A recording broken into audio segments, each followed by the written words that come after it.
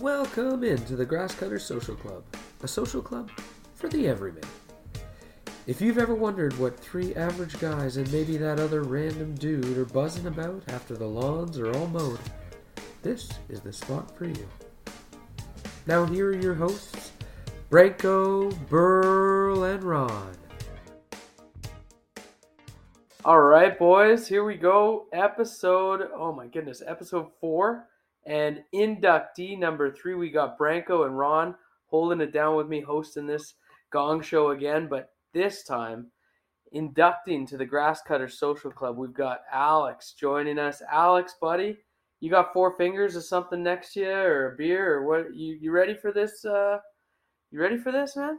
I don't know how ready I am, but yeah, I got 4 fingers and a nice little beer sitting here. But thanks for having me out here, boys. Pleasure to be on the pod. Double fisting already. I mean, you hang out with 3 mucks like us. You better come prepared. Call that Tuesday. There we go, Ronnie, Branks. How you guys doing, Branko, buddy? Great, man. It's great to be back. It always feels longer than it actually is, but it's always good to catch up. And we got Alex this time, so we got to put him to work, man. He's got to earn his keep here. Well, I'm glad everybody's here, and on my front, we just got back from a little road trip. Mm-hmm. We ripped down to Branko's neck of the woods. Could you smell me, buddy? We were in Toronto for like 3 days. Smelled something funky, but I don't know if that was you or not. Yeah, so Megan and I, we decided just to take Oliver, and we ripped down to Toronto to do the aquarium and the zoo, and we ended up doing the steam whistle. Oktoberfest. They've got like a little outdoor restaurant with all the trains around and stuff. But yeah, we were ripping down there, and then Ron, I think you did a little tour as well too, right? We took Highway 7 down because we weren't going all the way into Toronto like you. Like we stopped short, closer to the zoo. You guys both went to the Toronto Zoo? Yeah, separately, not together. Toronto Zoo can't handle both of you guys at the same time. Exactly. Wow. When you got kids, like, because Ollie's 2.5, I mean, I feel like the Toronto Zoo is a must stop, and when you compare it to like Wonderland, even the aquarium was a bigger hit than the Toronto Zoo on the wallet. I mean, I was a little surprised. Yeah, no, I get it. It's funny. Caitlin and I never made it to the new aquarium. I mean, we lived there when it got built and finished, and we still haven't gone, which is kind of funny because I think our sweet spot of beating the rush is over, and now it's like super popular and super expensive. So. It's kind of funny that we didn't do that. But I went to the zoo last year when Noah was still little, and it was pretty cool, man. I didn't see a ton of animals. I think they were all in their burrows or holes or whatever. But I remember seeing the polar bear and thinking it was pretty impressive. Like it was just so big. Maybe my spirit animal. It's the hibernation, Branko. That's what makes it your spirit animal. Yeah, I think the zoo's a must stop when you're down that direction. Alex, have you done a zoo or Park Omega with your girls? No, Park Omega is on the cards, I think, for this summer. We talked about it a little bit over the winter. I was under the impression, Ryan, that you had actually gone to the Toronto Zoo with both kids, and I was going to ask you how that went, because I cannot imagine bringing a 1-year-old anywhere, to be completely honest. I mean, the grocery store maybe, but That's about it. Well, this is a fantastic, like, God, it's like you've been doing this more than we have. This is a foray into our first topic because we want to talk about how to survive a road trip, how to survive travel with these young kids. And I'm going to be honest, like my wife and I, we kind of copped out. My parents volunteered to take roadie. They haven't spent a ton of time with them. So my 10-month-old son stayed back in Ottawa with my parents for 3 days. And my wife and I just took our 2.5-year-old. And like the argument for us was we wanted to focus on him, right? It's been 10 months of, be careful with the baby. Don't take that from the baby, watch out for the baby and all this like other stuff that revolved around both kids or more so even Rhodey. So we wanted to focus on him for 3 days. But it was still tricky getting down there. How long did it take, Ryan? Like, how many stops did you make? we did implement the iPad. It Solid move. Yeah, it was playing some Paw Patrol to get us to Kingston. And then we packed a picnic lunch and got out at like a little park with a slide and all that stuff for him to run around on in Kingston. And then we timed it so that after lunch he'd hit his nap time, and he slept for like 2 hours, and we pulled into Toronto. So we really took an extra couple minutes to plan the driving around like where we would stop for lunch and when he would take his nap in the car. Yeah, the iPads help. Like, oh my gosh, like compared to when we were young, right?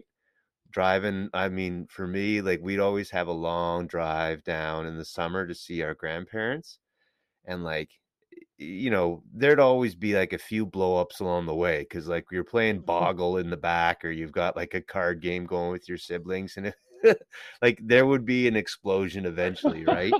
So you mix in a little iPad, that's okay. My kids are a little bit older, so we got them these little. They each have their own little like tabletop, like almost like a breakfast in bed. You could picture that little table, so they can just put it across their lap and draw and color and stuff like that. So I don't know. You got to keep them active, but it's also okay for them to be bored if you don't mind the fights that are eventually going to erupt in the back. But anyway, what was the youngest age, Ron, that you ever took the girls on a trip with? Because again, like going back, like Audrey's what 2.5 now, a little older, I think, than Ollie, Ryan. But like, I mean, she'd be good for a little bit, but I can't imagine anything longer than 2 hours in a car. We took Evelyn before Lindy was born. So she was probably like 18 months. Yes, like obviously at that age they're not taking in any of the game. And we actually, I mean, it was a fine trip. I mean, I think we stopped to change her diaper like a dozen times on the way back, but we had to leave that Jays game. I think it was against the Red Sox. We left in the 8th inning. And sure enough, I think Big Poppy hit a wall. They were the away team, but just hit like a go-ahead home run in the 9th. Like it was an epi in that dad that has the baby in the carriage in the front, and then you catch the foul ball. Yeah, like that would also be epic.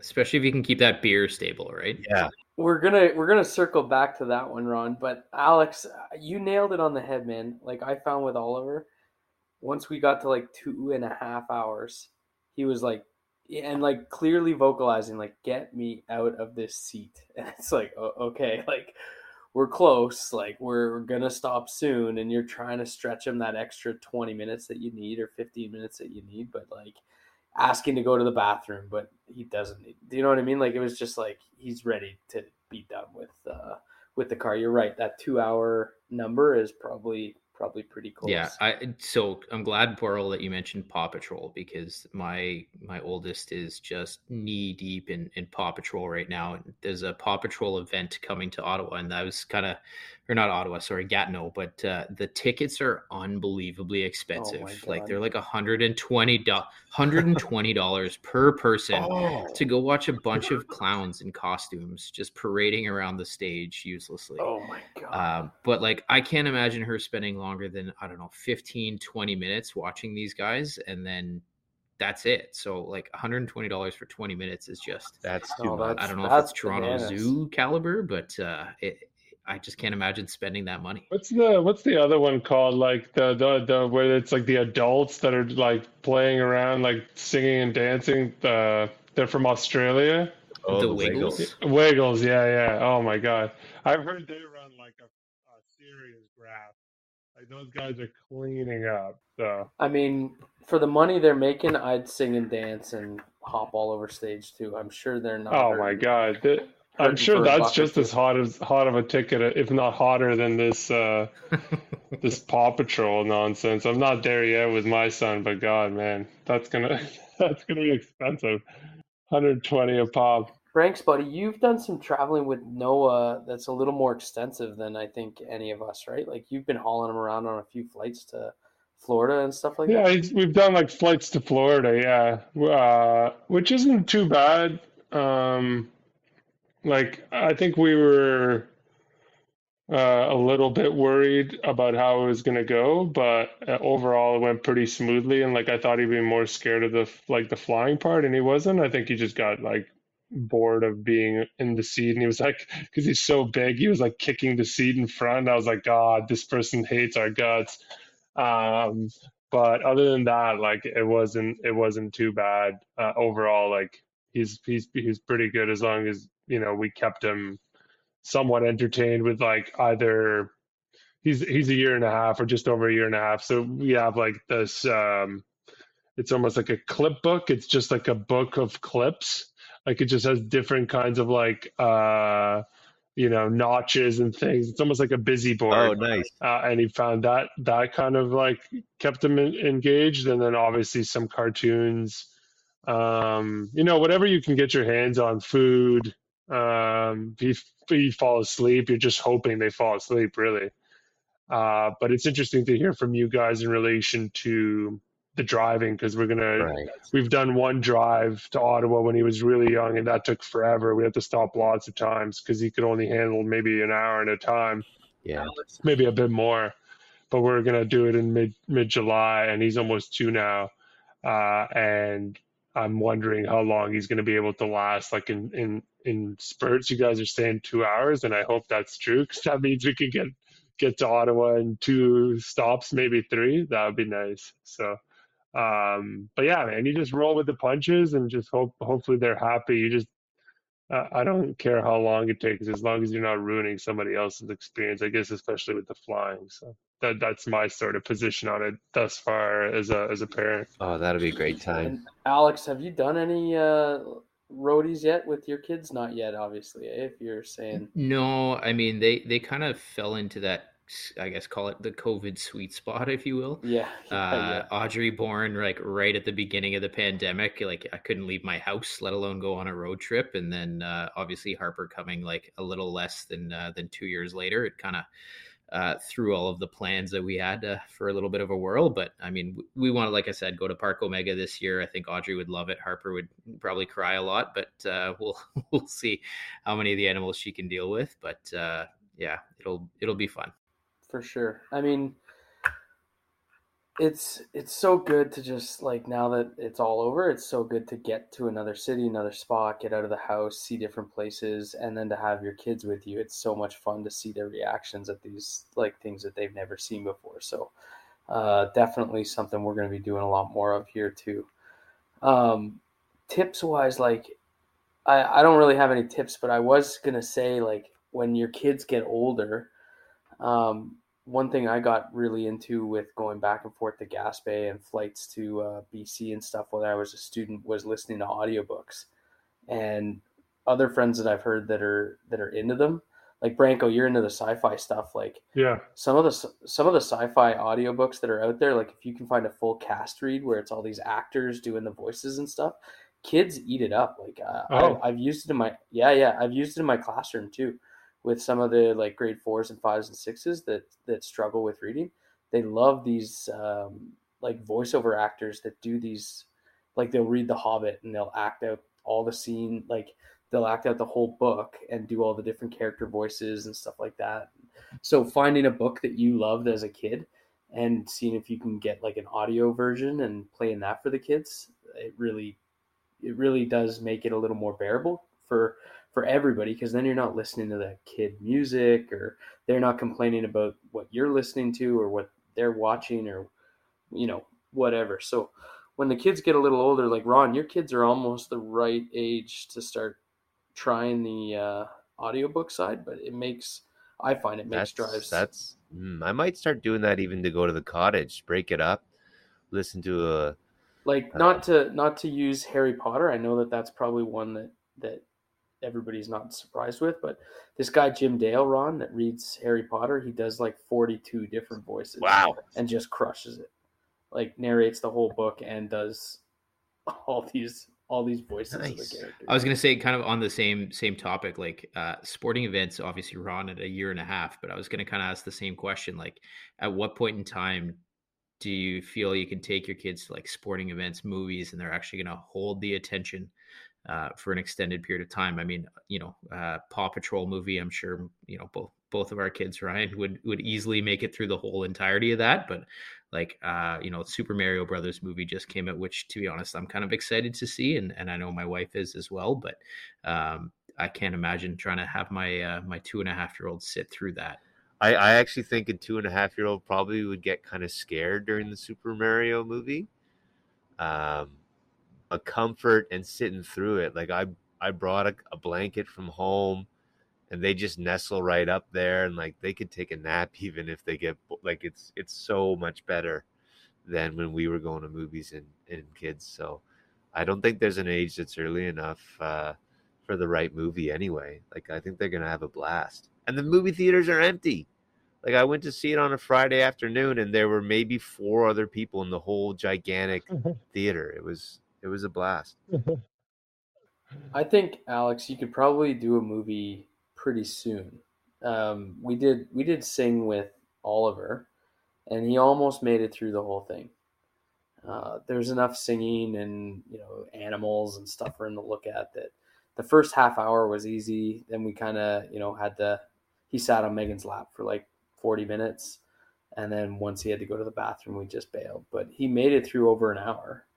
And so I think if you hit the right movie, you could easily make it through the whole thing. He almost made it through the whole thing. I do find, because I saw before Branko cursed the Boston Bruins to that first round exit, I do remember seeing a guy at an overtime game with the Leafs, and he was holding up clearly like a baby, like not like a toddler, like the baby must have been 2 or 3 months old, maybe 6. Let's give him 6 months.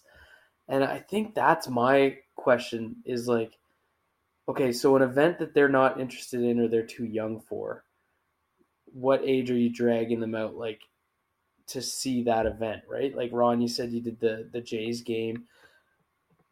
Like I don't know. I personally, Ron, when you said you wanted to be the guy that catches the ball with the baby, I don't like my wife would if she ever saw like a highlight reel of a foul ball coming towards me and one of our kids, and like I'm trying to catch it and I'm trying to get closer to it. I like castration's probably not an easy descriptor for what would happen. Bro, we've all seen you play ball. That Ollie's as good as gone, buddy.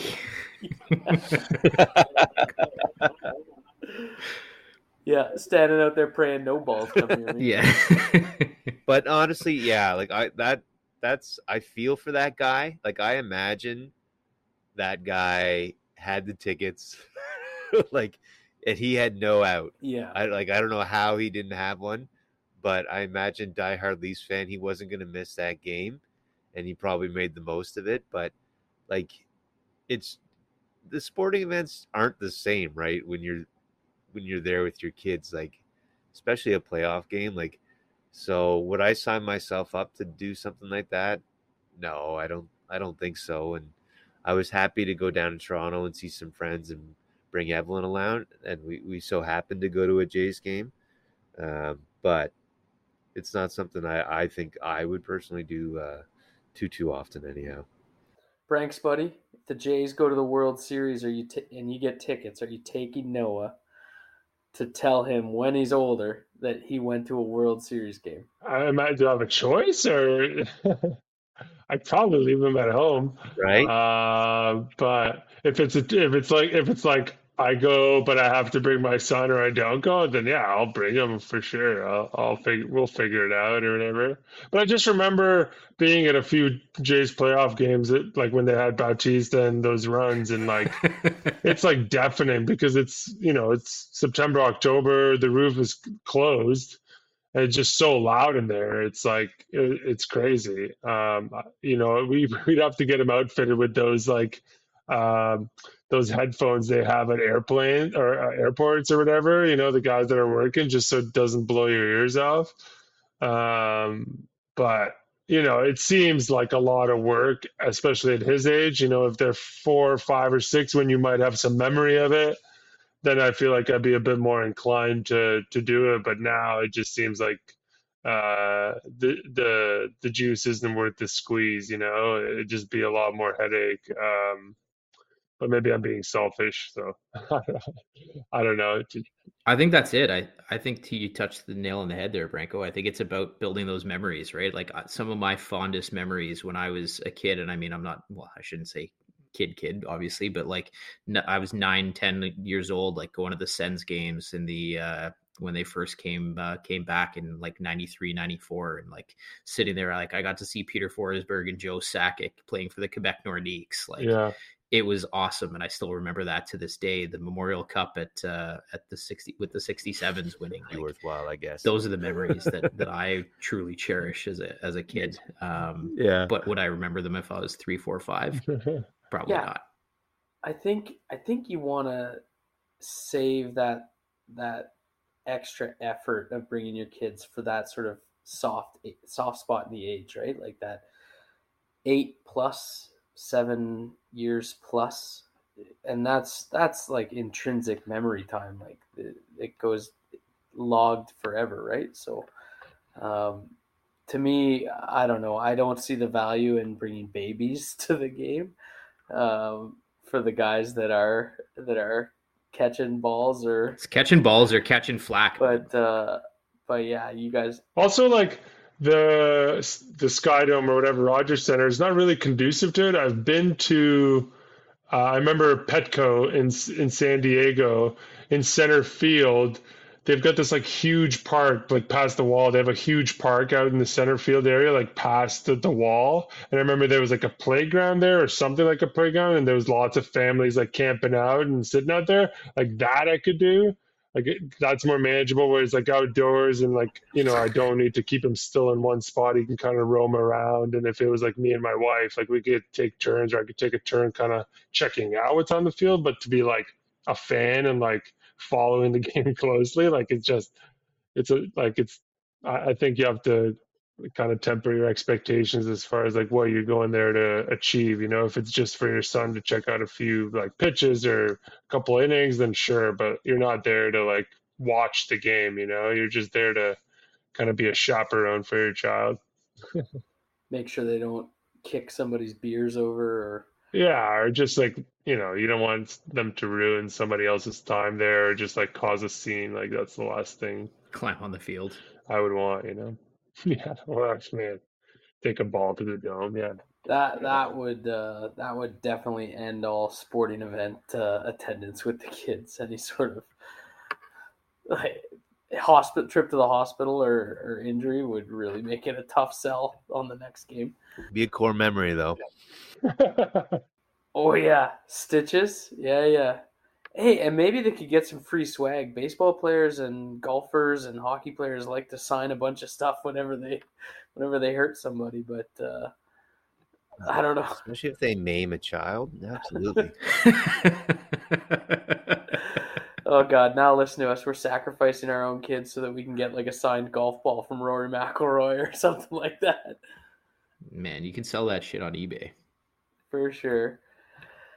All right, guys. I think we're gonna go to our first break. That was a great way to start this off, Alex. You're rolling, buddy. It's like you're a pro at this. We're gonna come right back, guys, in a minute, right after this word from our honorable and illustrious sponsors. Are you looking for an exciting new way to earn an extra few bucks? Are your days busy and evenings free after the kids are all tucked into bed? If you've packed on an extra few pounds from a couple too many light beers, we are looking for you.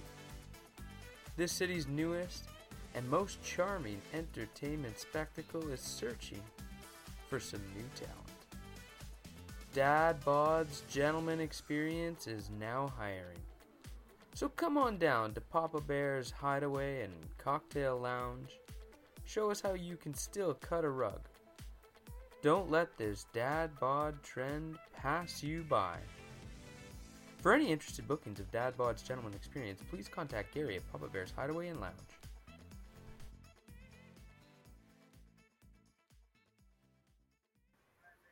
All right, ladies and gentlemen, we're back for segment 2, and we're going to talk some food, some family. We got Father's Day coming up this coming weekend. It's grilling season, and we're looking at like charcoal grills versus propane versus natural gas versus straight over the fire flame.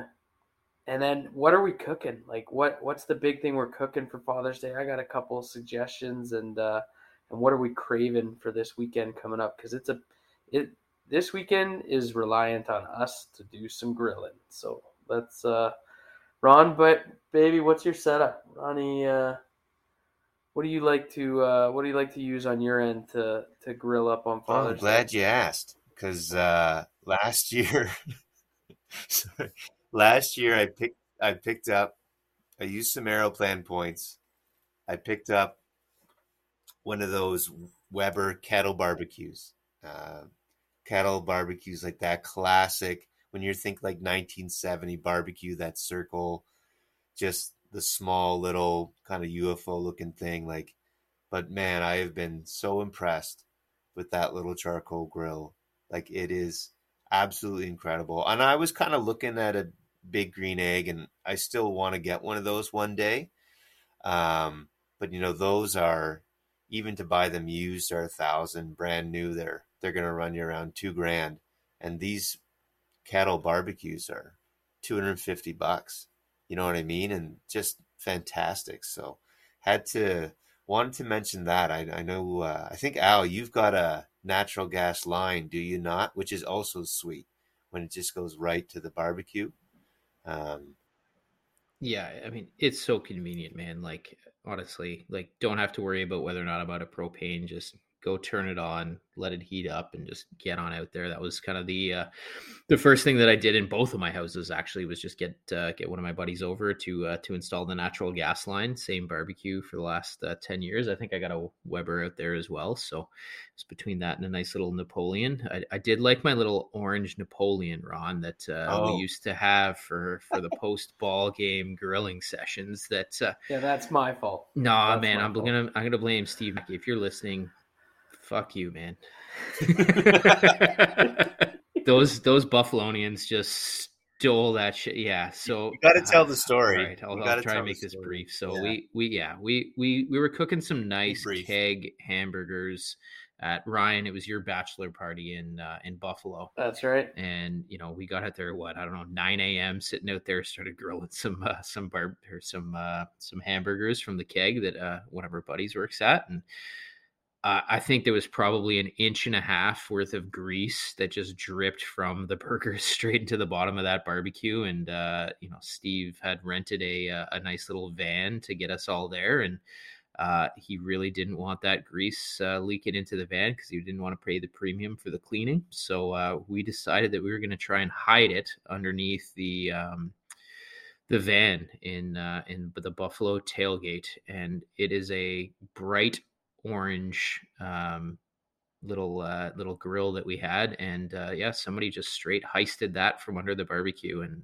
the disappointment level after being boozed up after the game, witnessing Dildo Gate and coming back and seeing that barbecue just gone was it was devastating. It probably didn't last more than a quarter under there. Like, it was snatched probably as soon as we walked away. And I think when we left, or like whoever left around us before we got to the car, like exposed it, because I think it was like we were backed into a spot, and then like on the back side there was another car, but I'm sure like when that car left, it was like pretty obvious it was there. Like there was probably 4 groups just eyeing us, like, look at these idiots trying to hide that underneath that guy. Yeah, for sure. We look like marks for sure. Like, people saw us and they're like, look at these idiots. Soft marks for sure. Yeah. But that thing was so full of grease, somebody definitely ruined the carpets in their vehicle putting that thing in there for sure. I think Steve will end up with the last laugh on that one, but yeah, like, so Ron, you do charcoal. I've never, I don't even know if I've ever eaten with charcoal because my dad's always had propane, and you find it adds like a certain aspect or like a flavor to your food that makes it. Honestly, there's no comparison in my view. Like, I think having both options is great. Like, you know, if you just want to fry up some burgers really quick, like, can't beat that direct propane gas line. Like that's your best bet. But talking Father's Day, talking like you want to do up something, a little more prep involved, a little fancier. Like there's nothing better than starting the charcoal a little earlier and getting all that smoke in there. It's just so nice. Like yeah, like I think if you ask people if you cook the same meal on propane, you cook the same meal on barbecue, 10 out of 10 people would say that the charcoal is a tastier meal, I would say. Honestly. Okay. Yeah. Branks, buddy, you got a little spot to barbecue at your... Yeah, there's like at the top. There's two big barbecues. Like I don't know I don't think it's a Weber, but it's like some nice four. What are those? burner. Yeah, it's got four burners. It's like a pretty legit setup, and like it's got like the nice counters and whatnot. So now that the weather's nicer, I've been going up there and making burgers, or I got into making homemade shish kebabs, and they're great. Like just a little bit of extra veg on there just really makes it a nice meal to go with like a salad or something. Corn, and we were talking about this in our prep meeting, but like I really want to invest in one of those flat tops, man. I just like smash burgers are where it's at. Like I could eat a smash burger all the time. They're so thin and crispy and tasty with a bit of cheese on there, a little bit of ketchup and maybe some onions and pickles and just sign me up. But I'd like to get into like maybe some more complicated stuff, but baby steps. You don't want to bite off too much, so to speak. What about those chobapis? I mean, listen, those are delicious. There's a place here that sells them like in Etobicoke. Well, here, like maybe 40 minutes away from here, that I've been meaning to go and buy some to stock up. And they saw them at the grocery store. They're okay, but I kind of want to get these ones from this place that's been recommended to me by other folks from the old country. They say it's really good. So, yeah. What are they? Pardon me? What are they? Chibapis. It's like a thing from where I'm from Syria, but they're like little. If you can imagine, like the size of a hot dog, half the size, but it's made with I think it's like lamb and pork together, or no, not pork, lamb and beef, or something like that. It's like a combo of two meats, and it kind of in this like little mini sausage, and it goes in this like really pillowy, soft bread. It's sort of like our version of a hot dog, I suppose. Or sorry, not a hot dog, but like meat sausages of some sort. Just look it up. It's really tasty. But it's great to barbecue. It really fills you up. As anybody that's ever had them, that I've made them, it just puts you right to sleep. It just sucks all the air out of you, and just instinitis. So Those are the my best cousin meals. was visiting, and we had a pile of those up at your cottage, and I think we all had to go for a nap, and it was so hot, but like, we couldn't stay awake. It was just putting us down.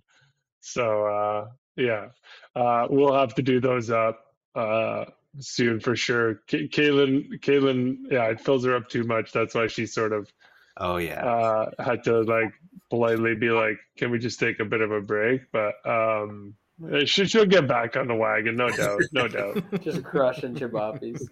Oh yeah. Yeah. Oh no, those I things love are a it. real treat. Yeah. No, I mean, I think it's not rocket science, these charcoal grills. You get those little chimneys, you can get the bricks, and you can get them anywhere, Canadian Tire. Like it's just, I was just surprised, honestly, how good it tastes, and you don't need to any kind of be a barbecue pit master to start. And it's I guess it's probably a little more expensive, right? Buying the charcoal bricks and whatnot, the hardwoods for doing it. But again, I think having a combo would be sweet. Like my family isn't so big into red meat and steaks and things like that, but barbecue chicken, like even what's that called? You spatchcock the chicken, you cut it in half and then kind of spread it out. So it cooks faster, basically. Like you kind of fillet it, and then you can spread it out flat over the grill, and like that's probably our go-to. Love that.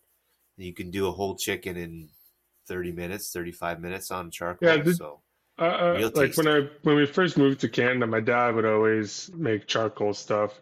But I just always remember it's just so much more of a headache to do all of it, and I think that's sort of ultimately the trade-off you're doing there, Ron. I don't doubt that it's tastier, but it's like it's more of a labor of love than just firing up, like a propane barbecue. So, as we've talked before on this pod, the amount of effort and like the amount of time you spend sometimes outweighs like the result. And so I find the less time it takes to cook something is the preferable approach. But I totally see it your way Yeah. as well. Of you know, I mean, you're dead wrong, but I mean, that's all right. Food is a labor of love for Ron, man. No, but you start the charcoal chimney. You go in there, you make your salad, you chop your vegetables. You can sequence these things. I'm telling you. I think, you do it right. It won't take you any longer. Ron's prepped for his barbecue 3 weeks ago, so. Yeah, this podcast is now sponsored by Weber Charcoal Grills.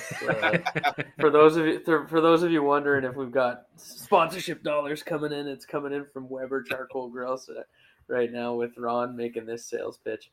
We're also talking about the guy that ate raw beef because he was really hungry. So I'm not really sure what to believe anymore. Hey, that beef was marinating for hours. It was delicious. To go on what you were saying though, Branks, about like ease of cleaning and ease of cooking, that's also part of the reason why I want one of those flat tops. Like when I can find a meal, and Ron, I'm sure you can attest to this too, when it's just all the kids in the pool, right? Like you just potatoes, peppers, onions, meat, all in a pan in the oven, no problems. And that's when I look at that. I see those like hard flat tops, and it's like, okay, I'm gonna do my smash burgers on the left side, but then I'm gonna saute onions and mushrooms, and I'm gonna have like, do you know what I mean? It's all on the right side. Then I'm gonna butter up some buns and put them on that flat, and then it's all just done. All the kids in the pool at the same time, take them all off, and then you're eating. And like, God, I want one of those flat tops. I feel like that would be a real dream, just a treat. Like Ryan, I feel like you could eat a bag of onions if you just chop them up and cook them in that burger grease on that flat top. Like, there's nothing better than those Megan, grilled onions. To be honest, and Branko, I don't know if it's culturally your thing, but the Russian in me, like pickled onions and pickled cucumbers, I can just like eat. Just throw them in some vinegar, a little bit of salt, a little bit of pepper, take them out, and I'll just suck back white onions and Megan is just disgusted by it. Like, it's clearly the Russian in me is just desperate for any intense flavor from some simple cuisine I can get. I just suck back these pickled onions. Is that a thing in your culture too, Branko? Pickled onions and pickled stuff, like it is. Like my dad makes like his own like sauerkraut, like pickled cabbage. But it's not like I don't love it. Like I'll eat it, but it's not like something I'm desperate to get into like you are. So culturally, yes, like I think it's like I think it's things that they make, and it's also I think it's because it's like relatively inexpensive to do, and it can last long periods of time. Probably also because like where I'm from is not like a wealthy country, so like they were kind of trying to like eat anything they can get their hands on, so to speak. But yeah, I get it, man. That stuff goes over pretty well with that crowd. So. Oh yeah, your dad makes a nice kraut. That thick cut. Yeah. Yeah, that garage really always stank so bad. My dad's garage, because he would just put like half a bunch of heads of lettuce inside of like one of those garbage pails, like the big ones that you take out. And that's where he would just do it, and it just stinks so bad because it was just fermenting. Amazing. There's something to be said about grilled vegetables, though, man. Like I don't like vegetables at all, if I'm being completely honest, and you all know that very, very well. But man, like Lexi cooks up these delicious Brussels and just tells me to throw them on the grill, and just adding that char to those is just, oh, it's so tasty. Just adding a little bit of burn to whatever food you're eating, just, yeah, man, that just does it for me. Yeah, the char, man. The char really adds to the flavor. Yeah, I get you with the Brussels sprouts too. Those like when it gets just a little bit of crispy on it. I've seen also. I really want to try it. I saw somebody doing like just like a grilled iceberg lettuce, like just chopped in quarters, and I was like, God, I'd eat that. Like like something a little lighter. Give me a little good sauce on there. Some ranch, some bacon, some Yeah, little tomatoes. Oh yeah. yeah, that's Seen that with So cauliflower too. You just yeah, cut it right in yeah. half. You even make a steak out of it. Yeah. Yeah, the Middle Eastern restaurants that we've been to, they're big into the half a head of cauliflower with like, uh all the fixings on the side. It's delicious. Yeah. Problem is cauliflower. Yeah. all right. Enough of these legumes. I want to know what meats you guys are cooking for this Father's Day. We got Branko. You doing chibapis for Father's Day, or you got something else to start? No, I'm going over to my father-in-law's house, so I'm sure he's gonna like take the lead on that. I never try to impose unless he like asks, so I usually let him run with it. So, and he likes he's a big roast guy, so maybe there'll be a roast or a burgers or something will be on there, no doubt about it. Or if he's not feeling up to it, I could see him also ordering something. So uh, I guess the world is his oyster, and I'm just living in it. So I'm down for whatever. But if it were up to me, I'd probably do something like a burgers or steaks, depending on the size of the crowd. Steaks probably for a smaller crowd, and then probably burgers because it's easier for a bigger crowd. And yeah, that's me. What about you guys? I am a steak guy through and through. I don't know if you guys have been to the butchery out in Bell's Corners, but that place is just unreal for the steaks. Every time I go in there, I spend, I think, like, steaks, what, $25 in that place. It's a little pricey, but they are like 2.5 inches thick. They cook so nice at a nice medium rare. It's delicious. And every time I see those Wagyu steaks just sitting there, just taunting me at like $200 a pop, and I'm petrified, to cook one of those, to fuck it up. Exactly. Like, I can't imagine doing it. Like, I'll toot my own horn for a minute. I cook a pretty mean steak, if I do say so myself, but I feel like I'd fuck up that Wagyu some way, somehow. Extra fat content's just gonna do me over, but I love the steaks. The pressure would get to sure. Ronnie, baby? Yeah, I'm like Branks. I get spoiled with my father-in-law. He's a bit of a pit master himself, so I've learned a lot from him. But yeah, every Sunday going over there, especially on Father's Day, I don't know. Summertime, he's always doing different things out there on his big green egg. He's got a few tools out there. So I'm not sure what he'll cook up. Maybe prime rib. I'm not sure. Nice. But it'll be amazing. I mean, this is the first time for a Father's Day for me that I'm gonna do it myself here, and I'm making a trip to the butchery, but I'm not getting a steak. Have you guys ever had London broilers? I believe that's what the butchery calls them. So it's like a hamburger steak. It's flank steak, and they grind it up real fine, and then they pack it into a nice big like inch thick patty. And then they take, because the butchery does all this stuff themselves, right?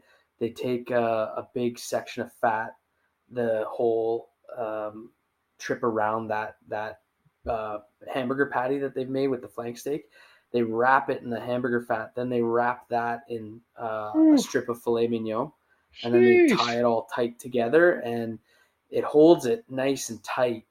But it also, because of the way like it's ground up, you can't fuck it up. Like, you just put it on the grill, you cook it like a burger, you flip it over, and then it's just perfect with like a Dijon or a horseradish. And you don't eat the fat, but like the filet mignon is a nice classy touch. And then because the flank steak can be so tough, it loses all of that toughness by being ground up and packed into that sort of hamburger steak. and then it's way cheaper than some of the steaks that they're selling at that place.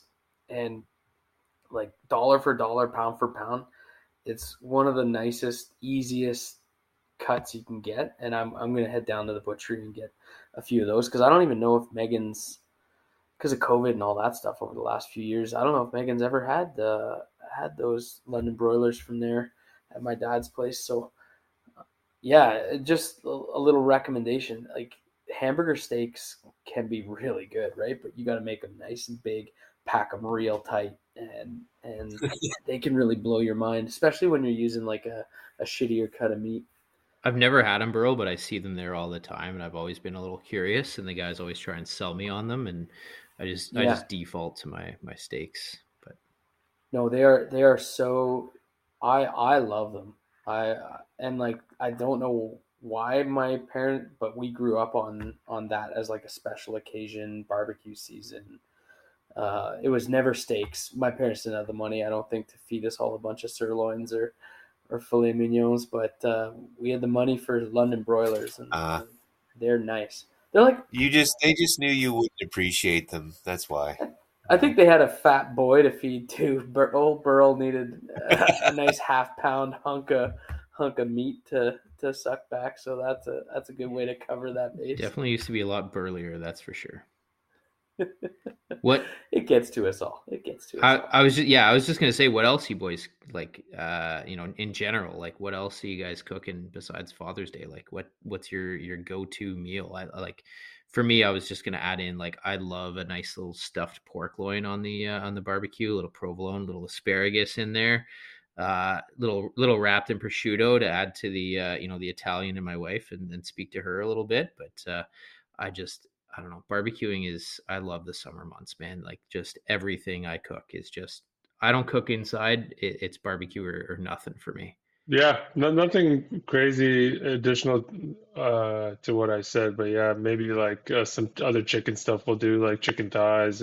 They cook pretty quick and easy, and like for meal prep, I'll do usually like a chicken, or I've actually got into shrimp too. Like we've been doing like shrimp tacos recently, and cooking those on the barbecue gives them that char like we talked about, and then a little lime crema and some That's nice. stuff on top. You're swimming in it, Yeah, the loin. Yeah, I'd like to experiment more, but again, I've said before, it's like sort of like a time commitment and prep, and I'm just not prepared to add more time to my day to cook. So when that happens, I will report back. Yeah. And I mentioned chicken too. Like anything bone-in chicken, like Yeah. chicken breasts are great, but I mean on the barbecue with the bone in there, just sign me up. That's kind of my go-to. I love pork tenderloin and pork chops on the grill. Like, oh my God, you want to see me grinning ear to ear? You put some nice inch thick pork chops. Like, I like to get the big pork fillet from Costco, and then you cut them off yourself. And then you just make them as thick as you like, and oh my God, they're so good on the grill. Ooh. Little honey mustard to get those nice black grill marks pressed right into them, and don't leave them on too long, and they are just unbelievable. So I guess mine is, I love a nice pork chop done up on the grill. Shrimp and scallops on the barbecue, man, are just so underrated. Those are so nice. I don't do a ton of seafood. Yeah, I should do more. Do you guys have a tip on, like, okay, because when I cook chicken, it just sticks to the grill, and then I'm scraping it. Like, do you guys prep your grills at all with something to try and keep it from sticking? Or? Indirect. You just gotta do indirect Okay, heat. so keep it off the heat. Okay. Yeah. Yeah. And then if you want to really char it right at the end, just for a minute or two. Don't walk away. Ron's is way better than mine. My tip is don't cook it. Because it drives you nuts, too. Drives me nuts. Yeah, just dry as shit, man. I can't funny. do chicken Really on the good. barbecue. That's great. All right, guys, we're going to throw to our last commercial break. This is going amazing, and we will be right back after this break. Are you one of those lucky few people who get to hit the alarm clock snooze endlessly? Not getting up and getting your day started? Do you wish you could jump out of bed, work out, and get some stuff done? be productive maybe? Well, do we have a solution for you? It's time to rent a kid. These little gremlins will wreak havoc all over your home until you're forced to spring out of bed and stop them from destroying all of your valuables. Try it for a week or two, build a new routine, and all of a sudden your life and mornings will change for the better.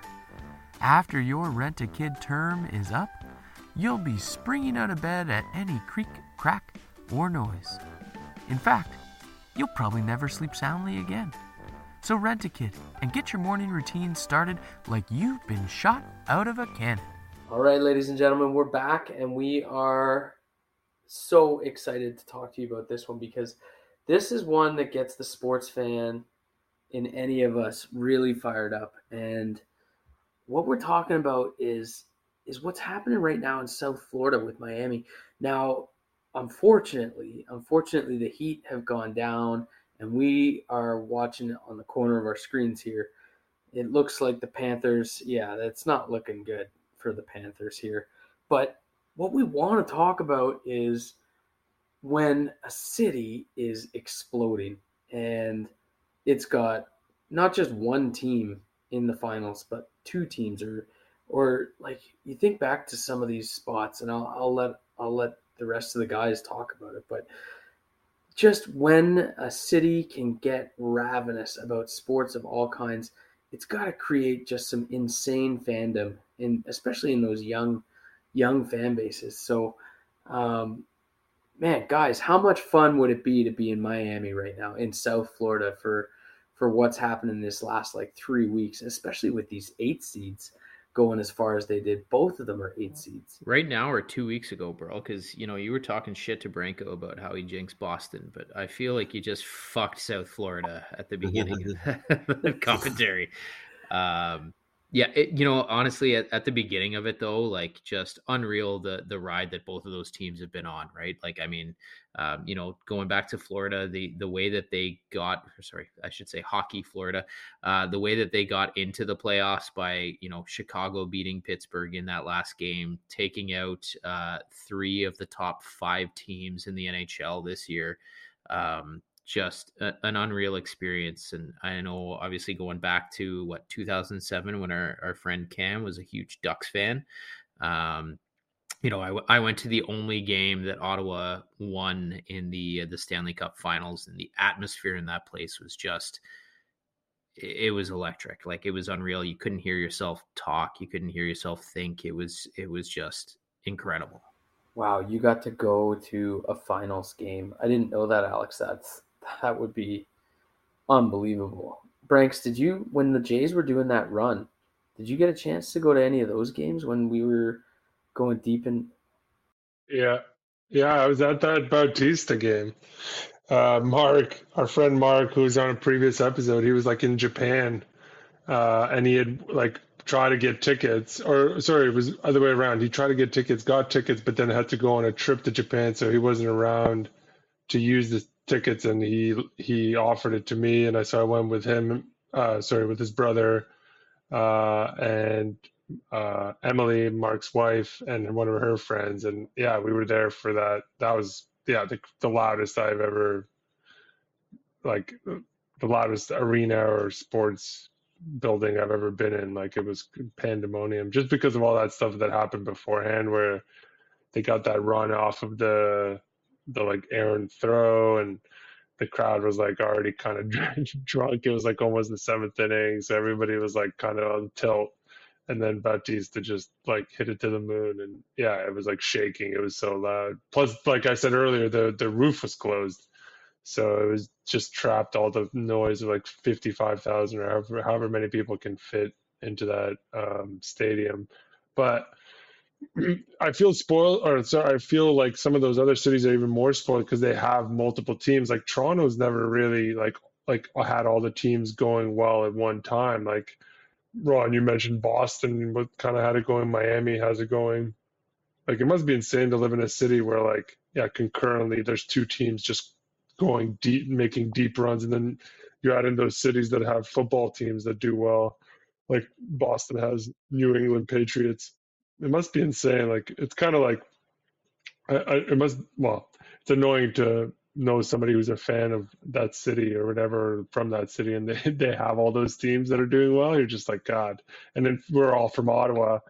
Ottawa just has the hockey team and like a CFL team, but that doesn't really count.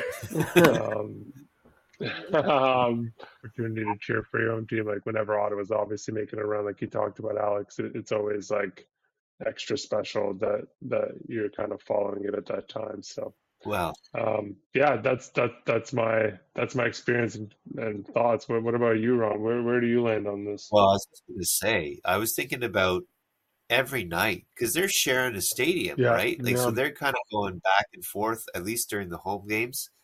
To think, like, just to be living down in Miami, that, like, just, man, like, just, it'd be absolutely wild. And unfortunately, they've gone from highs to lows. It looks like they're both going to be out, obviously. But at that point, but also to be the 8th seed, like, you're on cloud 9. Like you said it, Al, like, no expectations going in. You're just riding high this whole time. Like, I think when the Sens finally did make it to the Cup final that year, I don't know offhand if you remember, Al, but they were probably, if not the President's Cup winning team, but they were up there. Those Sens teams were all high expectations to win whenever we did, like, all those losses to the Leafs, of course, but I feel like also being the 8th seed just makes it extra sweet. Yeah, I remember, Ron. It's interesting you mentioned that. I remember distinctly because all those disappointment years, like it's always around my birthday, like it's early May, mid-May, and so I remember the year before they went to the Cup, they lost to. We were the President's Cup winning team, and we lost to Buffalo in like the second round, or even the first round, maybe. I can't even remember. But then the next year, we weren't the best team. I think we were maybe 4th or 5th seed, and we like kind of like made a run. Like, so we were good, but we weren't like the best of that year. But all it is to say is, like, you're really appreciated when you have it, and especially if you're coming from like a lower seed, you're kind of maybe overachieving a little bit, and you're feeling yourself. The excitement is like palpable. I remember every one of those games. Like, you're just, if you had a job, like I remember I worked at like a retail job, so sometimes it would go like, or I think I was working at IKEA and the store would close at 9. You're just like trying to get out of there, trying to get to a TV or like get the scores because it just meant so much. Pre-streaming days. Yeah, oh my God, it was just like, like, what's the score? What's going on? Do you know somebody? Can you text them? Can you text them via SMS, please, with your Motorola Razr T9. I mean, I feel like it doesn't happen very frequently where a city has two, or like Boston back in the day, like those early 2000s. Oh, yeah. Like 2000 to 2010 must have been so much fun to be in Boston, right? Like, you had the Bruins. I think did they win 3 Stanley Cups in that sort of 10-year span? And then 2011, yeah. They did a Stanley Cup final recently as well, but like they had 10 solid years. Did they only win one? My father-in-law is a big Boston Bruins fan, so really pissed me off over the last 12 years. Turning the screws on you. But yeah, then you got the Patriots and you got the Red Sox just churning out championships. And I remember when Boston went down, I was listening to the announcers talk about like how disappointed they are and how devastated it is and how high the expectations were. And one of the announcers just pointed out that it's almost the expectation in the city of Boston to go to the finals. Like, you should be challenging for a title in whatever sport you're in. If you're in the playoffs, like if you made it that far, you should be taking it all the way to the end. And like even the Celtics this year, people were kind of surprised that they went down to the Heat because the expectation was that they go back to the finals again.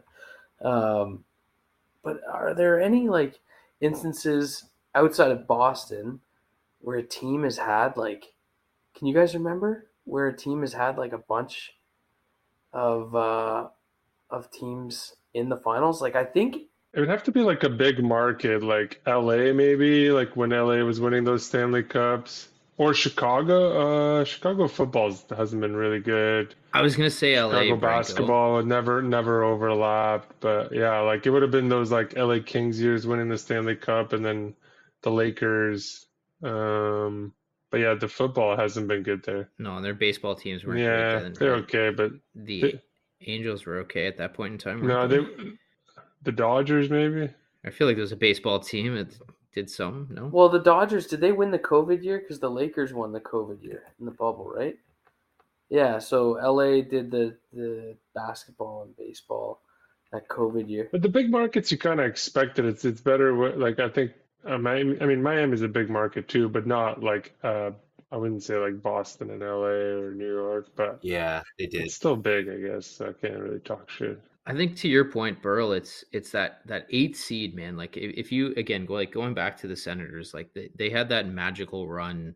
I don't know, 2016, 2017. I can't remember exactly when it was, but they took Pittsburgh to Game 7 of the Eastern Conference Finals, and it like that atmosphere was unreal compared to what we were used to in terms of always being the top dog, making that expectation.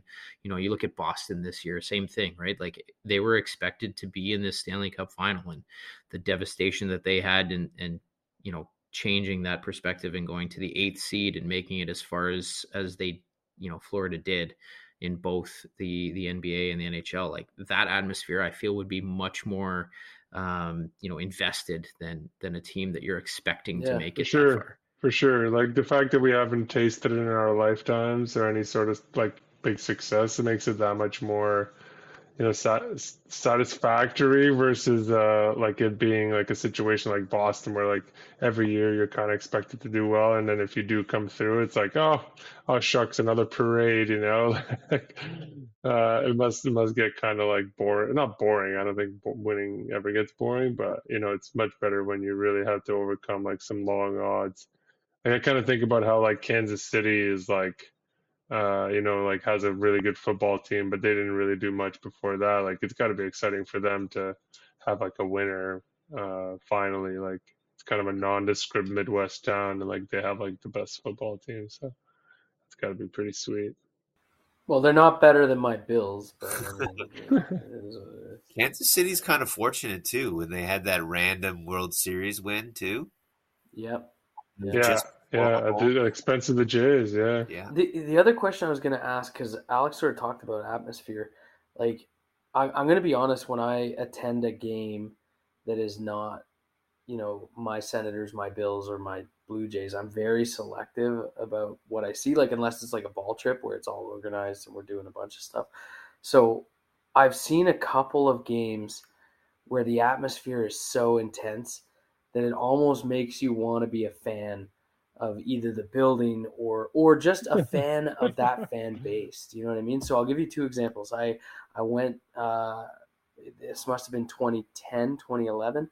I went and saw the Habs and the Leafs, and they were both pretty competitive, not like Stanley Cup challengers, but like competitive enough that it was going to be a big rivalry game. And the Bell Center, like, it is not the business dome that the Scotiabank place in Toronto is. Like it is ravenous. Like we had people throwing stuff at Nick and like big 6'4", 300-pound Nicky in his Leafs jersey, getting stuff chucked at him, getting stuff yelled at us, and I was just sitting there like in awe of this ravenous fan base. And then the other one I saw was Yankees Red Sox at Fenway just after Johnny Damon signed with the Yankees, and the whole Red Sox crew they were incensed that he would go to the Yankees.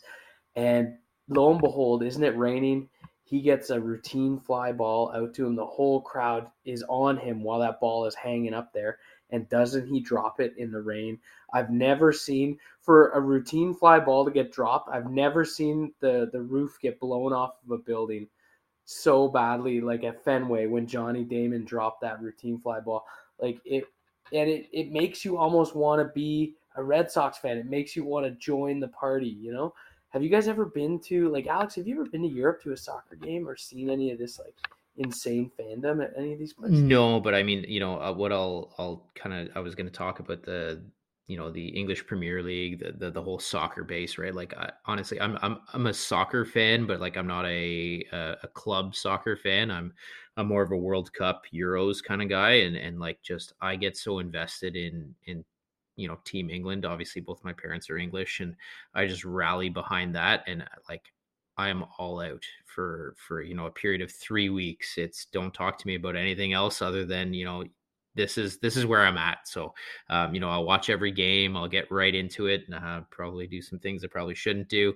But just yelling and screaming, and just my hands are raw, my voice is gone. Like I'm so pumped to be there, and just it's the moment, right? Like I think it's all about the people that you're with, and to your point, Pearl, it's the fan base that you're really there for, and it's not always about the team that you're watching. It's the people that you're around that are really going to make that why you're invested in what you're watching. I've always loved when we've had like, or a lot of us have our ball jerseys, like when you have the jersey of the team that you're going to see. And honestly, the Cubs come to mind, like being in Wrigleyville and just part like that is just an amazing fan base. Like just that whole scene, the whole neighborhood, like it's a whole day too, right? So you really feel like you're part of that fan base when you go. And man, I would love to get back to a game there. That came to mind for me is just, if you could transport yourself and become part of a fan base like that, like just to what it would have been like to be part of those games when they were in breaking their World Series drought would have been just absolutely insane, obviously. So, Franks, buddy, you ever been to a crazy fan base that you've sort of had an affinity for or some affection for? No, I can't think of anything other than those Jays games. Like that's probably the most intense atmosphere. And I've been to some good basketball games, but nothing that like kind of conjures up those feelings. But yeah, like you mentioned, Ryan, it'd be really cool to go to some of those like English Premier League games, like in those random British cities, and just see those hardcore fans, those people that are like super blue collar and have been following some, football team that's been kind of not super wealthy, but just kind of been going through the motions, and just see them like pour their heart out for 90 minutes. I've met like people in my time that have been to them or are from there, and if they've told me stories, and it just sounds like a real hoot and something that I haven't experienced culturally, and that I would love to do, and just see what it's all about, because I feel like they do it up like crazy. They really get up for those football matches. I've been to one, Branko, and it wasn't a Premier League, but it was Blackburn Rovers. I think they are in the sub Premier League. But like, yeah, I think I was 19. I went with my dad, and like just going to the pub ahead of time, just getting a little boozy, and then like the crowd just leaving the bar all together as one unit, just walking to the stadium, like chanting shit, losing your minds, just heading there as one. And like the game was 0-0. It was an absolutely brutal game with nothing to talk about. But like that experience stuck out to me like really, really well. The other one I would say is college football in the States is just unreal, right? Yeah. Like the first thing that comes to mind is that I don't know if you guys have ever seen the Enter Sandman Virginia Tech video, but if you guys Google that, like it gives me goosebumps, and I don't give a shit about football at all. And that video, just like immediate goosebumps of just seeing the whole crowd just jumping up and down as one unit, like waiting for their team to come out with, I don't know how many people can fit in that stadium, like 60,000 plus easy. And it's unreal to watch. I mean, there's different circumstances around the world. One that stuck out to me recently was somebody asked Jokic for the Nuggets how he felt about, I think it was playing in Miami with the Heat fans, and they were going nuts and sort of breathing down his neck. And he said, I played in Serbia. And then they flashed to like this highlight of a basketball game he played in. And like, it's an indoor game, and there's flares going off, and there's like these giant, like 20-foot flags, and the whole crowd is jumping in unison, and you can see the building shaking. And it's during the anthem. Wow. Like, it's like they're lined up for the anthem, and the crowd is going that bananas for like a Serbia basketball game. I thought, oh my God, it's so much fun to be part of that fandom when you find a franchise in a rivalry, or like a city like Miami would be right now, where it's just going wild, right? I think it's all about who you're with too, right? Like I think that, one of the events, I know Ron and Burl, you've been to this, Branko, you should come out to Ottawa on a Friday when C4 is going for wrestling. I know it's not the events that we're really talking about or the stadium, but like it is just an absolutely unreal time, just hanging out with your buddies, just, getting a little shit faced, a little tipsy, and just cheering for these people you don't know anything about, or don't really care who wins, but just yelling shit for the sake of yelling shit, and just being with the crowd, right? And that's what it's all about. It's just the people A around you. spectacle. Yeah. Yeah, I love it. Puff, man, puff. Puff. That's a great call. So true. Like, you get more out of those local, what is it, $20 admission kind of general admission things than you would some of the biggest events. And yeah, you're right. It's because of who you're with, and obviously the booze is a factor. I love it. All right, guys. We're nearing the end, and I'm going to try and keep this thing on the rails. So some podcasts, they make fat stacks, and they get paid big money. We don't make fat stacks. So we're going to call this segment Fat Stats. And we're going to see what you guys have brought to the table for some amazing stats, and see if we can reminisce over some of these vintage guys and the stuff they've churned out. So this is our stats corner, ladies and gentlemen. We're going to call it Fat Stats. Branks, buddy, you got something to get us kicked off here? Yeah, I was like racking my brain. I've seen so many good ones, and then I'd heard recently they were talking about the U.S. Open for golf. How this week it's in LA, and I just had to dip into the golf, and I was looking at Tiger Woods, just record at the majors, and was just like, I know everybody knows he's great and everything, but I just looked at his majors record during the 2000s, during the aughts. So like from 2000 to 2009, there's 40 majors. That's like 10 years worth of majors. He played in 38 of them. His worst appearance was 2 cuts. He missed 2 cuts in those 38 appearances in those majors. And then every other time, the worst he did was T39. He won 12 of them. And he was top 5 in what do I have here? 18 of them. Like, he just unbelievable how good he was, like, in his prime. And I just, like, if you go on Wikipedia, they have like a little cool layout, and it's color coded. If you won, it's green. If you're top 10, it's like yellow. And then everything else is just like whatever the number is. And I just marveled at how consistently good he was for that 10-year period. And there's a bunch of second places in those majors. So he basically almost won, 35% of the majors in the 2000s, which is like an insane clip for golf, considering you're playing against, 150 other guys. Yeah, that's bananas. And then, yeah, he was close in the other ones. And yeah, I mean, there's so many Tiger stats, but just how consistently goddamn good he was in his prime. I just missed that guy. It's too bad he insists on driving when he shouldn't, and his body's mangled. But yeah, special athlete for sure.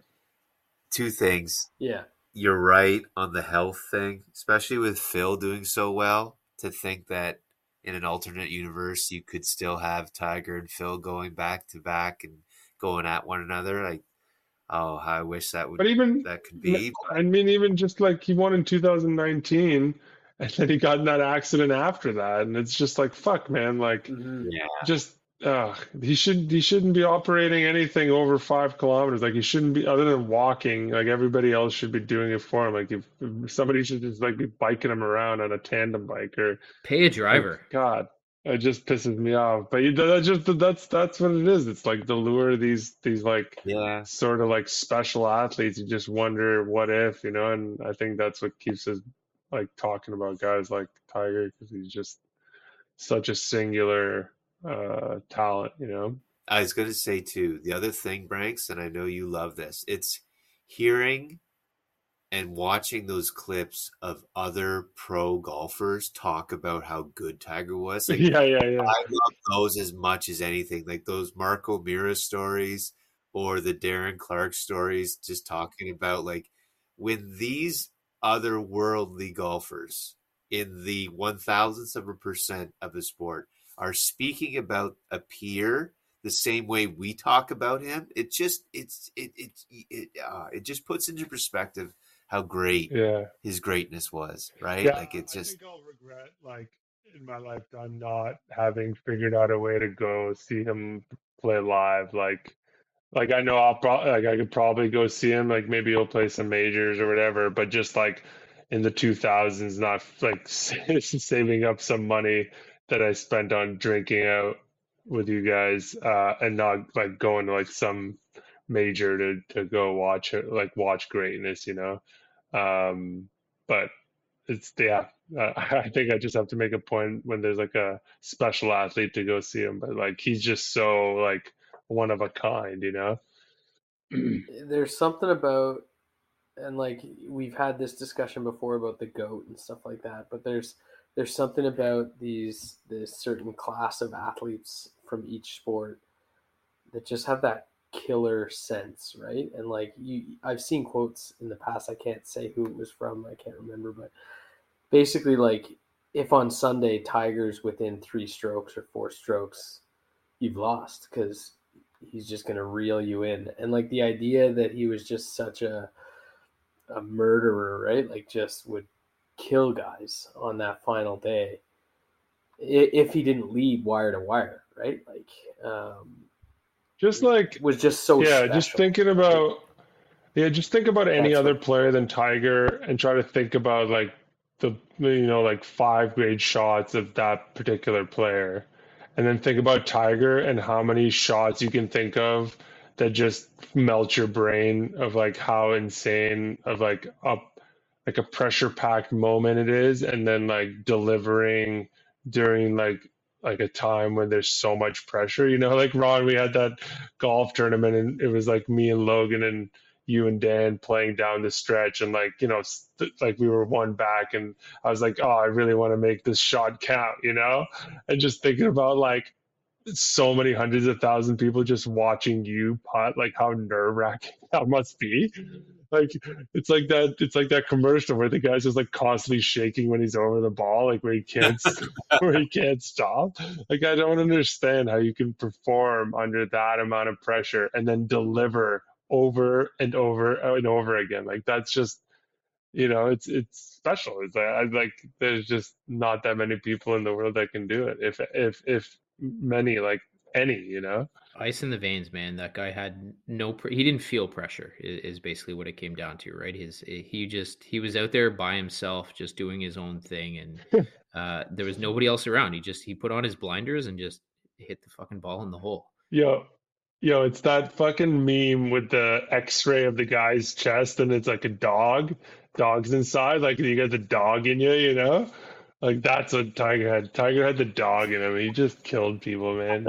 The best. Yeah, it was a crazy thing to watch, and we're very lucky to have witnessed it because I really Yeah. I don't foresee, like I remember when Spieth was young and they were talking about a second coming to Tiger, and then when Rory was young and a second coming to Tiger, and it's like we're never gonna see it, right? Like I don't think it's ever gonna Maybe when happen. we're old, like there'll Uh, be another guy, but right now there's like nobody in the pipe that's that special. Expand that to other sports, man. We are in a great era of watching these guys. Like Ovi set to break Gretzky's records as well. Like we've seen a ton of awesome talents in our lifetime, as well as obviously our parents. But I think we're seeing the first emergence of those quote unquote super athletes, right? That are yeah, really dedicated to their Yeah. sports. yeah, we grew up with Jordan and Gretzky and Tiger are the three that come to mind as the sort of big ones. I don't need to get into the argument about Kobe and LeBron or any of that stuff, but it's definitely been a special. Like being a kid in the '90s, we were spoiled, and it was sweet. All right, guys, that's our fat stat for this episode, and I think we're gonna take this opportunity to sign it off. We're going pretty long, so don't need to wear out our audience. But gentlemen, Alex, thank you for getting on here and joining us today. You seem like a vet, man. You were talking about feeling a little bit of pressure, a little bit of nerves, but what a great job you did. And I feel like you guys were reaching by bringing me on so early in the group of friends that we had, but looking forward to seeing those other duds get on here and try and do me one up. That's here. Awesome. Well done, man. Frank, Thanks for having me, fellas. I appreciate it. It was a blast. Awesome to have you, man. Thanks again. This was good little banter. We always feel like we don't have enough to talk about, and then it's an hour and a half later, and we've chewed each other's ears off. So that's it. Amen to a good combo. That's it. That's what it's all about. Ronnie, baby. Yep. Take it easy, boys. Yeah, great job, guys. Well, let's do this again sometime. All right. Thanks so much for joining us today, guys. We hope you like what the Grasscutter Social Club is putting out there. We can't wait to see you guys again in about a month with a new inductee to the Grasscutter Social Club. If you enjoyed what you heard, be sure to like and subscribe to our podcast for any future updates, and share with your friends who you think might also enjoy our pod. If you want to follow us on social media, check us out on Instagram at Grasscutter Social Club. Cheers, and until next time, take care.